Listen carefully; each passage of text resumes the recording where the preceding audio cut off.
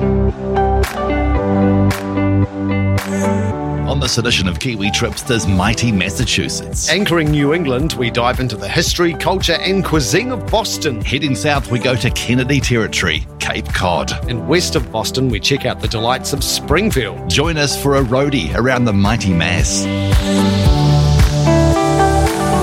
We're back with Kiwi Tripsters Travel Podcast. Get ready and take off to spectacular destinations as we continue our journey and share the inside word on all things travel. Whether it's luxury travel or backpacking on a budget, whether it's cruising or foodie trips, we've got you covered with top tips and tricks so you can have an amazing travel experience.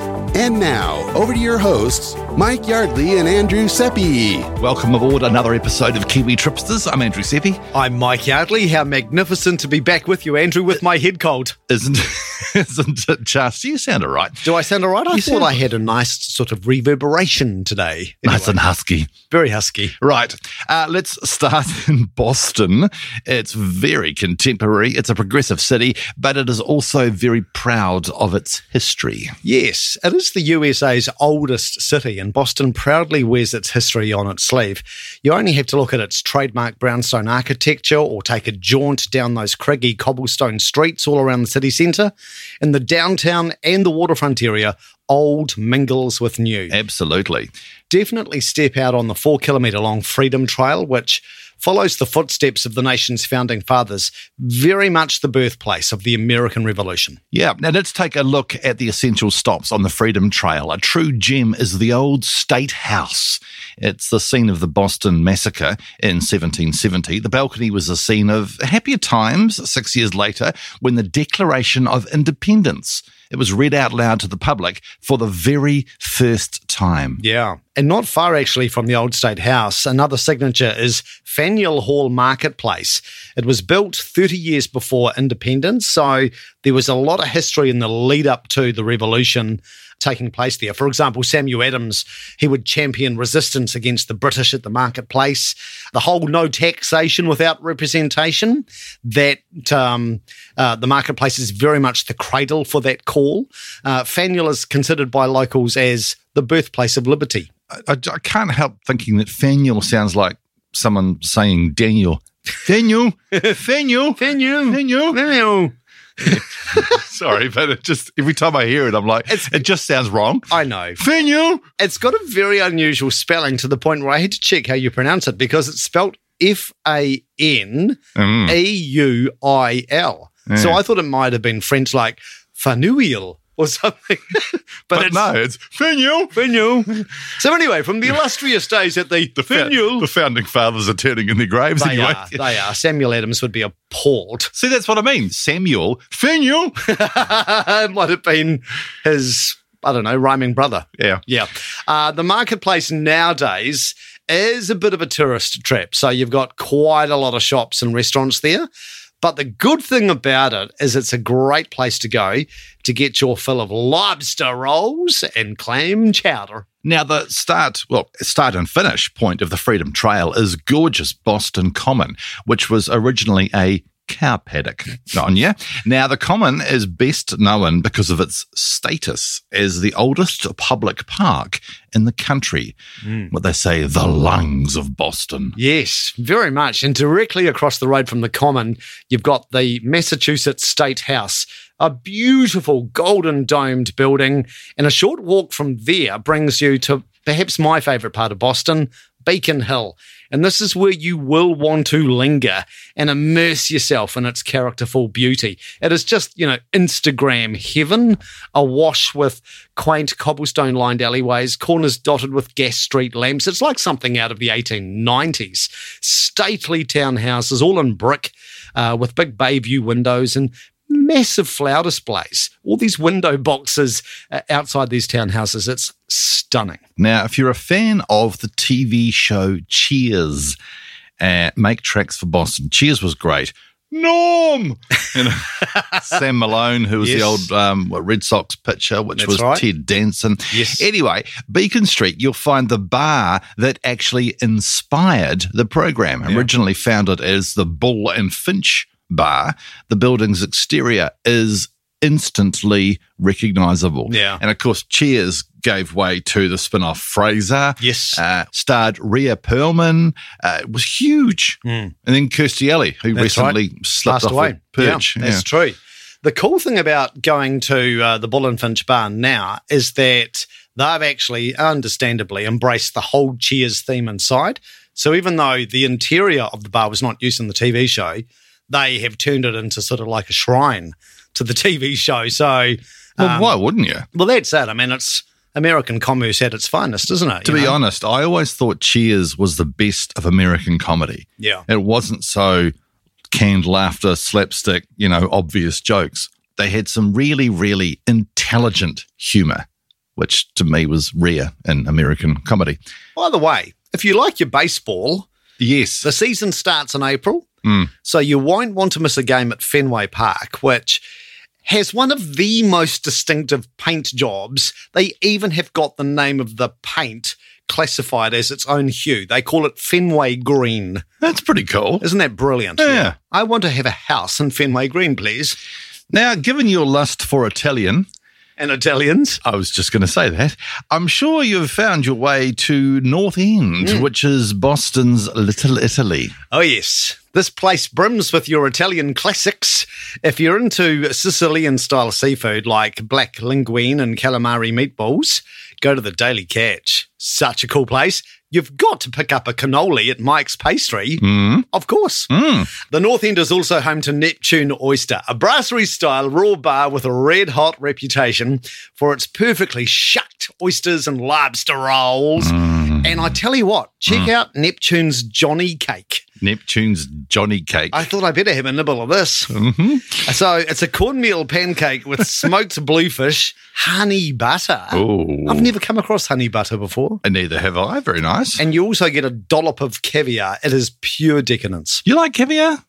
I do actually. Yeah. Yeah, I do. Yeah. Yeah, I don't. There's some fishy things I don't like. There's that whole thing about caviar being an acquired taste. I guess for it to be an acquired taste, you have to acquire it, which means you've got to have it. I don't really eat caviar, but I'm sure I could. Anywho, Boston brims with cool outdoor spaces, but the Rose Kennedy Greenway is a 2-kilometre long sequence. It's a sequence of parks and gardens built on top of a former highway. There's a lot of controversy about this because it was all done as part of what they called Boston's Big Dig. And it sounds like a beach competition in the 80s. but does. Yeah, it does. So it was in the 90s that they set about doing this massive undergrounding of the city centre's highways project. So the budget was set at $2 billion, right? Back in 92. By 2007, when it was finally completed, undergrounding all of the main highways, the price tag, $23 billion. So a bit of a blowout. Sounds like Wellington's little highway project. It does a bit. Yeah. Then again, it is spectacular. So since 2008, you've got this sprawling green space all through the heart of Boston with public art displays and bubbling fountains and carousels and food vendors. It is really cool to explore. Okay, stay with us. We head to the waterfront and take to the water in Boston just ahead. Don't go away.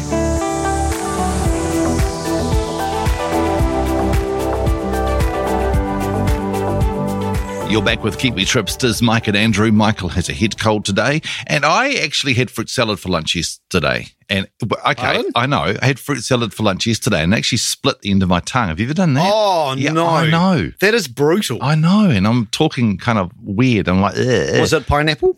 Yeah, pineapple. Lethal. Yeah, yeah, I know, pineapple, grape, melon. It was a nice fruit salad, but my tongue split right at the end.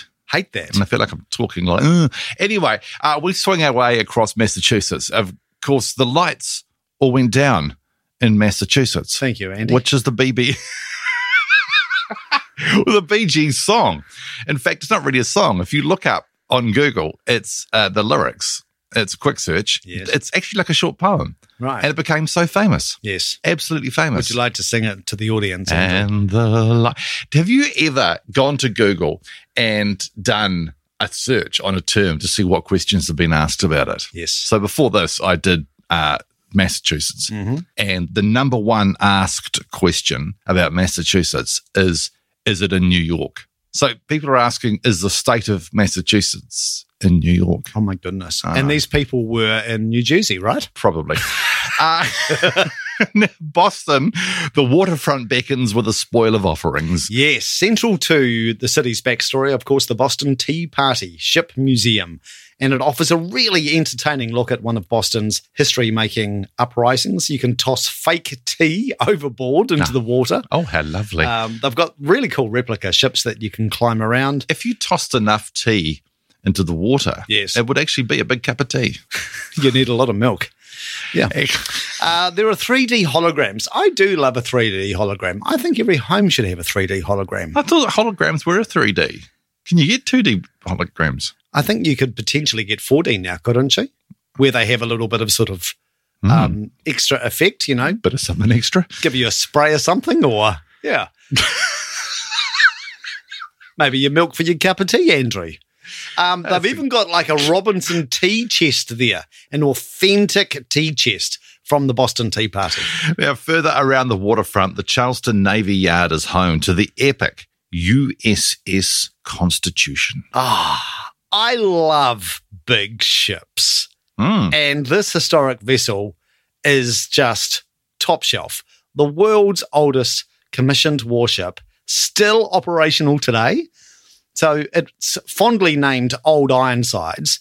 She's helmed by US Navy sailors who also serve as the ship's guides, which is nice. Launched in the late 18th century, this triple-masted, wooden-hulled heavy frigate has notched up so many victories. Now, she earned the nickname Old Ironsides during the War of 1812 against Britain, when enemy cannonballs bounced off her resilient wooden hull. Yes. Very nice. She still sails once a year on Independence Day to retain her naval rating. Yeah. She's got to go out in the water, even if she doesn't want to, if she wants to keep that rating. Heading up from the shipyard, I know that feeling.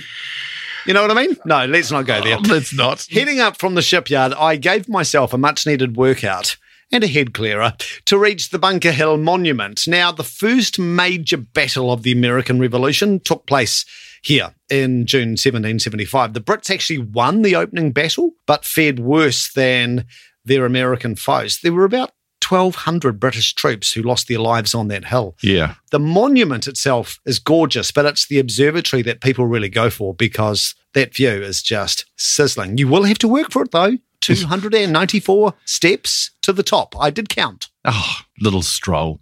Now, you do need to take to the water in Boston, and the Boston Harbour Cruise departs from the Long Wharf, where the British first arrived and departed from, and founding the city in 1630. Yeah, so, I mean, it's a lot of history, isn't it? But I do think it's great that that's where the Brits sort of rocked into town and then were sort of sent on their way from the same wharf. I also learned... Sling your hook. Exactly, sling your hook. 75% of Boston sits on top of man-made land. Isn't that incredible? Very interesting at the moment, too, with all our debates about reclaimed land and what happens in rain. Yes. And earthquakes. Yes. And tsunamis. Very true. Yeah. So, yeah, it's quite a precarious sort of city, I would have thought. Another fun fact for you.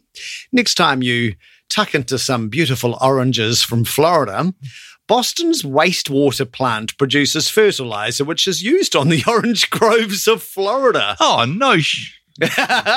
My very perky skipper on the Boston Harbour Cruise also drew our attention to the clock tower on Customs House. I love this.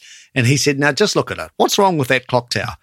And the locals call the clock tower the four-faced liar because the winds can be quite strong in Boston.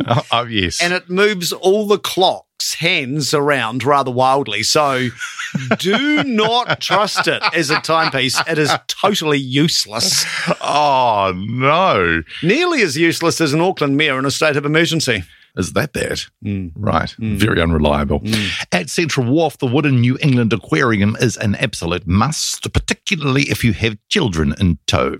Inside, you'll find thousands of marine critters. Oh, yes. And the centerpiece is the giant ocean tank. And man, this thing is a giant. Oh, this is huge. This is kind of like Kelly Tarleton's on peptides.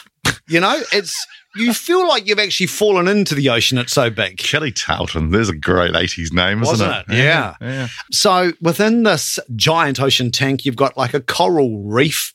You've got green sea turtles, the best. Eels, barracuda cruising by. They've also got a fantastic penguin colony at the aquarium. And I didn't realise this, Andrew, but were you aware that penguins are only naturally found in the southern hemisphere? Yep. Oh, okay. I'm the one out. ignoramus. Yes. I knew polar bears weren't to be found here. That's a great trivia thing. Yeah. Penguins are at the South Pole, but not the North Pole. True. And vice versa for the polar bears. Yes, indeed. Yes. Indeed. By the way, be sure to give Myrtle the turtle a wave.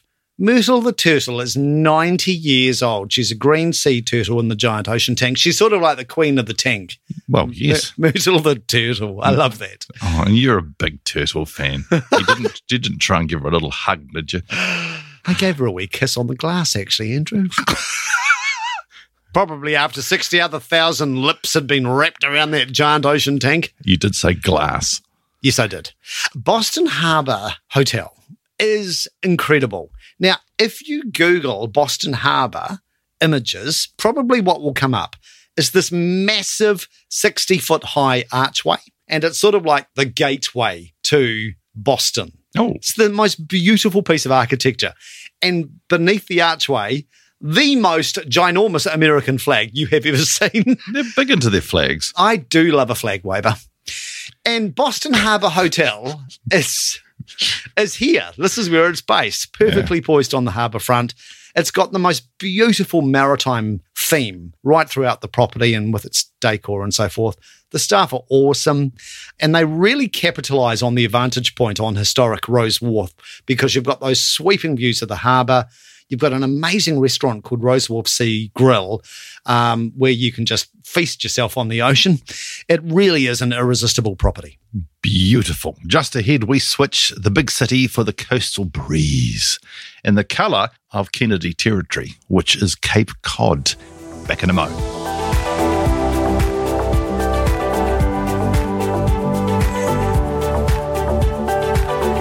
You're back with Kiwi Tripsters, Mike and Andrew, as we romp our way around Massachusetts. Michael with a head cold, me with a split tongue from a fruit salad. First world problems, I know.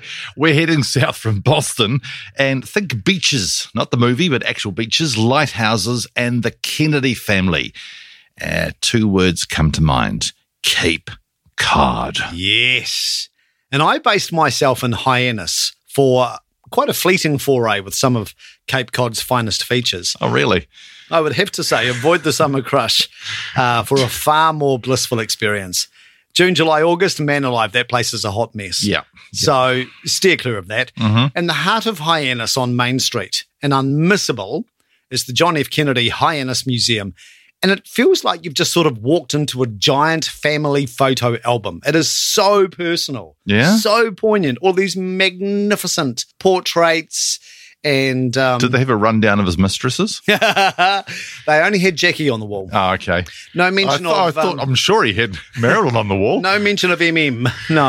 No. But no, just beautiful, beautiful photos of them messing about in boats in Hyannis Port Harbour and out in Nantucket Sound and playing golf and you name it. It's just really, really cool. You may remember this because we were listening to this years ago. A guy called Jim Sutton used to host News Talk ZB Nostalgia. Yes. And he was talking about JFK one night.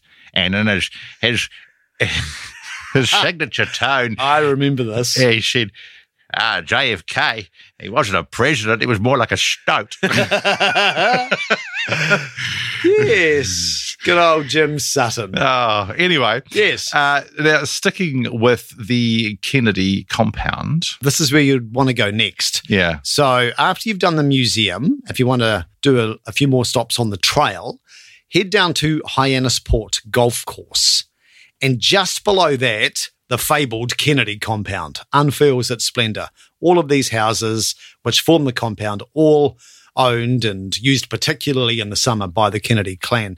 You can actually walk around the compound's enclave of houses on the side streets. There were actually some signs that said, private lane, but I just pretended I didn't see it, and I kept going. You and signs. So this is like the no photos It is a sign. bit. It And is. the No touch. Yeah, no touch. No yeah. touch. No, well, you go and...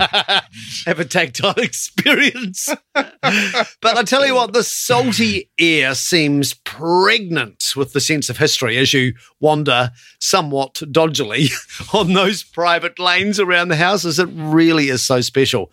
And speaking of that golf course, I was told to go there into the car park of the golf course just before sunset. And it was great advice because you get the most amazing treacle-dripping sunset across Nantucket Sound from that golf course car park. And JFK would regularly swing his clubs on this particular golf course. Sorry, he'd regularly swing his... The location is extraordinary. Yeah, he did do a lot of swinging of clubs, didn't he? Beyond Hyannis, there's so much to discover along Cape Cod's 65-mile-long span that juts into the Atlantic like a curled arm. Yeah, if you look at a map, Like a curled arm. it's like someone's like flexing their biceps Yeah, while they swing their clubs. right. I called into the Whydah Pirate Museum just out of Hyannis. Man, this is truly a pirate museum.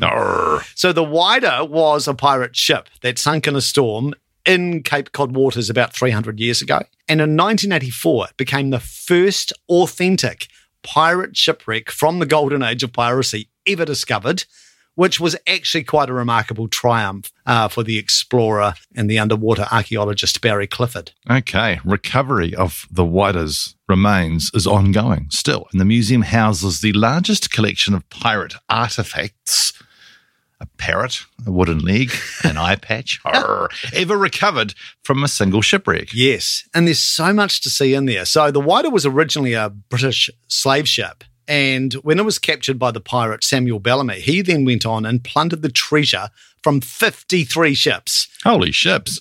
So they were very, very prodigious with their piracy. Yeah, they didn't lay around. This is the only museum in the world where you can see real pirate treasure. We're talking gold and silver coins that have been salvaged from the ocean floor off Cape Cod. Isn't it amazing? I love that old joke. How much does it cost for a pirate to get his ear pierced? What's that? A buccaneer.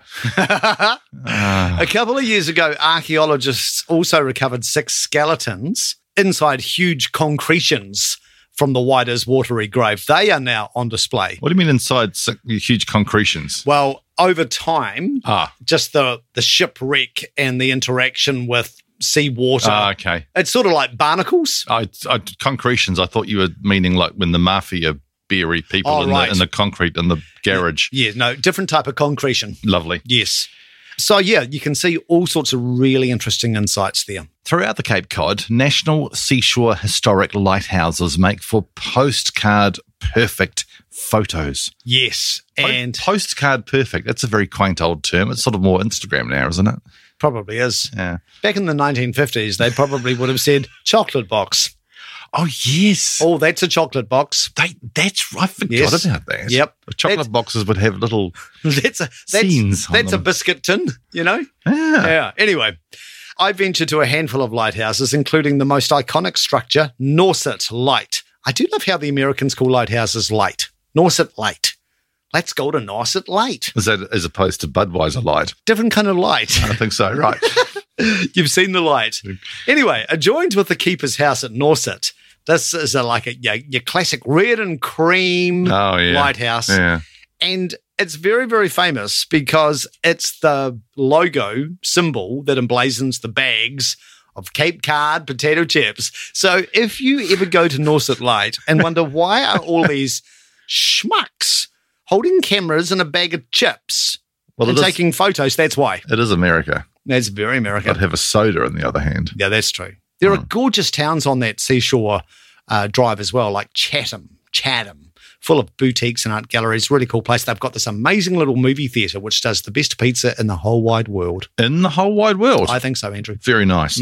Wherever your travels take you, you will and are over the Cape Cod style houses. Yeah, and they have been replicated all around the world as a quite distinctive property design. You've got one right across the road from your house. Yeah, it's that sort of pitched gabled roof, shingled exterior, you know. Symmetrical facade, often with shutters, dormer windows. Yeah. In Cape Cod, of course, they will always tend to be clad with cedar, shake, or clapboard. They'll have side shingles, which are typically left unpainted so that they just weather with the elements.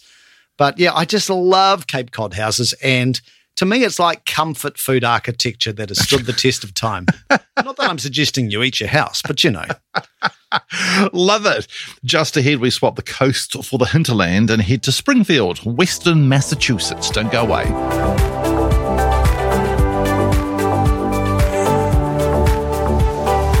You're back with Kiwi Tripsters, Mike and Andrew, as we highlight the diverse array of experiences in Massachusetts. Let's swap the ocean view for the woodsy, rolling hinterland of Western Massachusetts. Yes, it's home to some classic heartland towns. And my first stop in Western Mass was a rather fragrant one. It's about 30 minutes north of Springfield.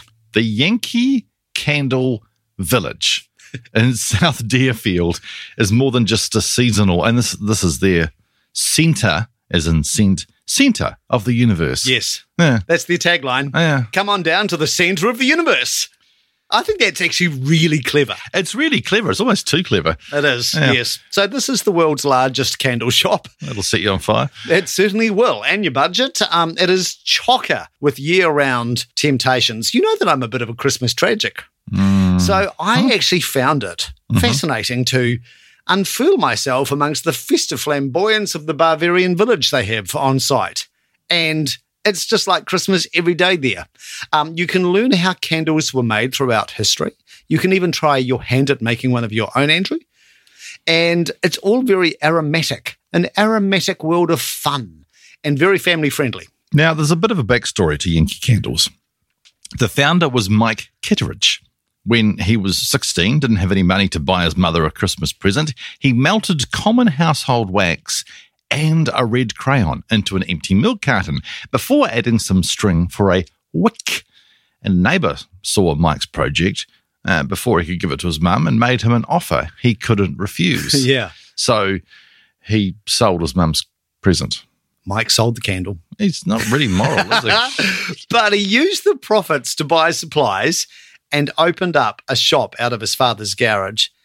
And to cut a long story short, his products gained local popularity. The company shifted its headquarters to its current location in South Deerfield about 30 years ago. It now attracts 3 million visitors. So that's a lot of Christmas tragics, Andrew. That is a lot. That's 3 million a year on average. And they have over 200,000 candles in stock any one time at that village and more than 200 fragrances. I do want to know if his mother ever got a Christmas present.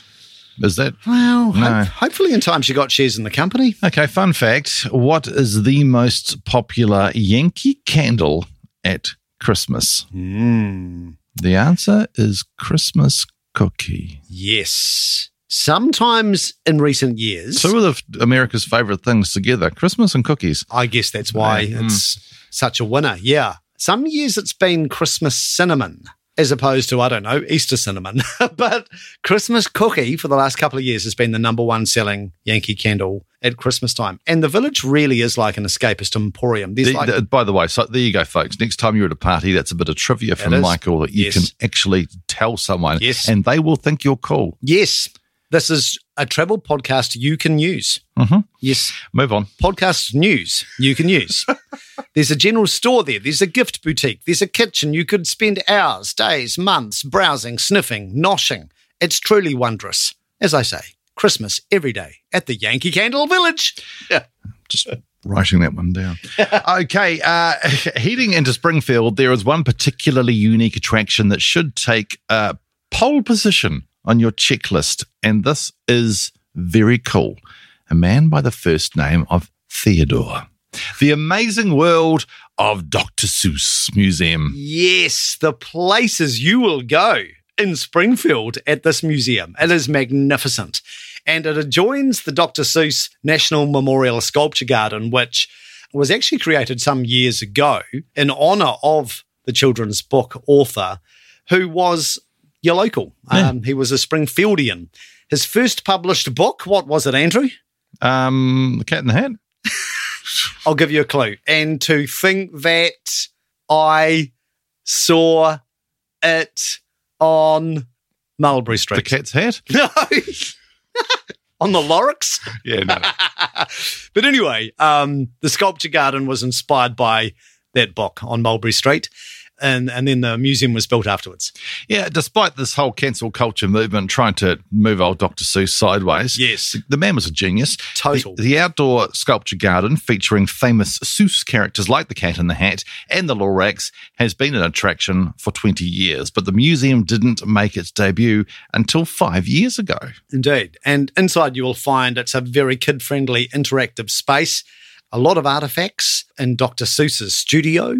The museum even owns the author's 117 bow ties. It's a lot of bow ties. There's an abundance of photo ops with the most famous characters. I've got one with the Cat in the Hat, and he is super cool.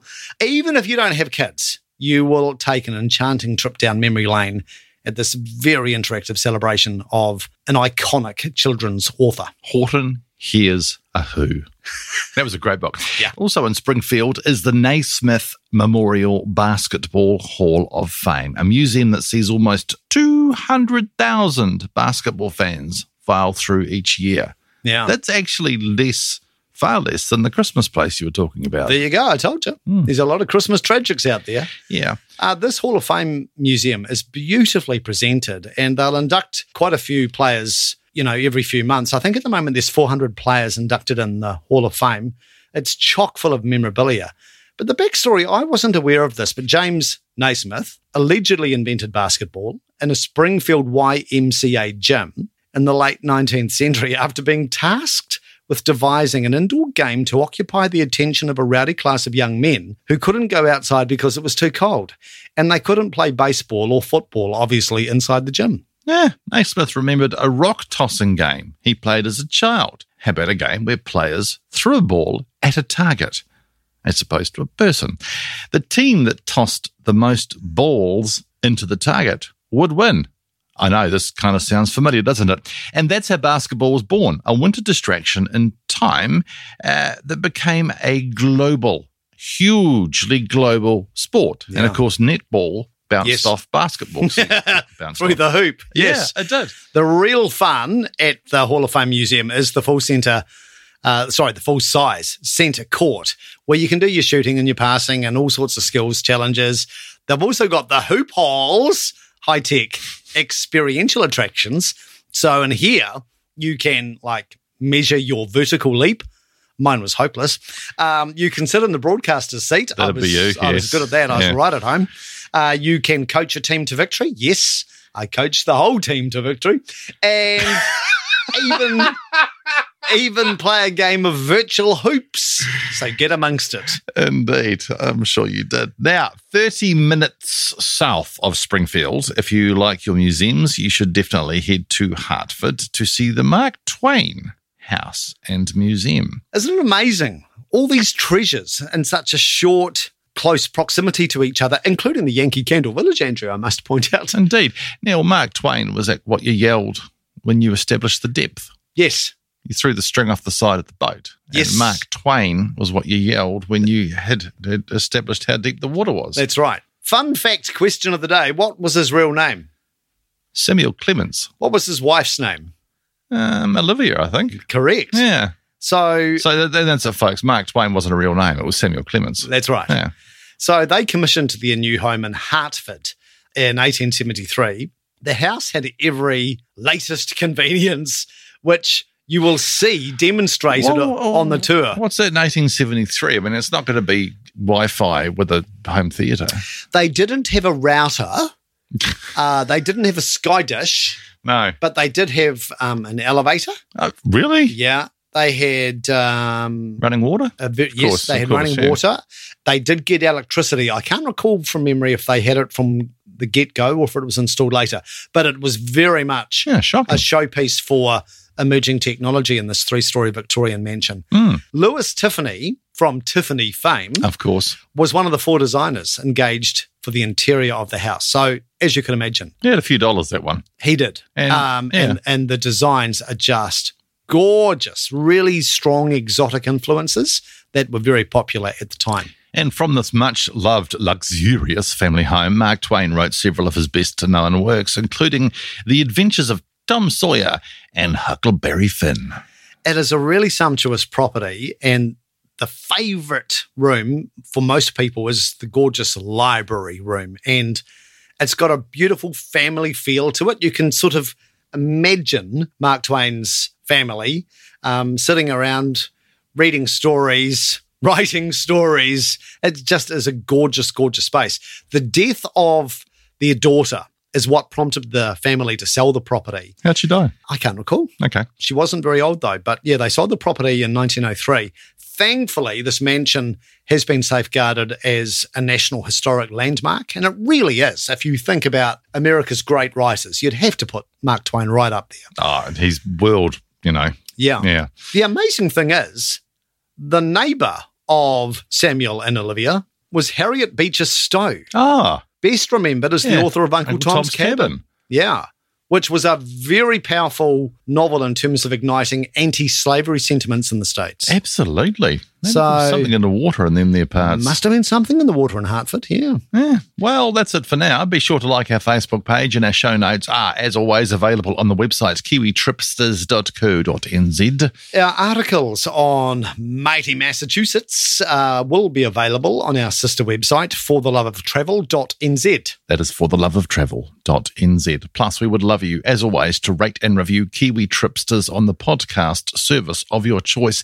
And we are everywhere. I tell you, it still surprises me. How would you rate it? If you were to give me some direct feedback right now, how would you rate it? Well, you've got a head cold. I've Yes. got a split tongue. Yes. I think we're sort of limped along in this episode, Oh. sounding a little bit, but that's okay. I never like limping along. No, I don't either, but, we have our bad days. Although I've got to say first world problems, Yes, indeed. but, We will catch you in a week's time when we say talofa to sun, sand, and sights of Samoa. yeah. Bye for now. Talofa. Ciao. Haru. Don't be a stranger. Don't go away. Tufa sui fua.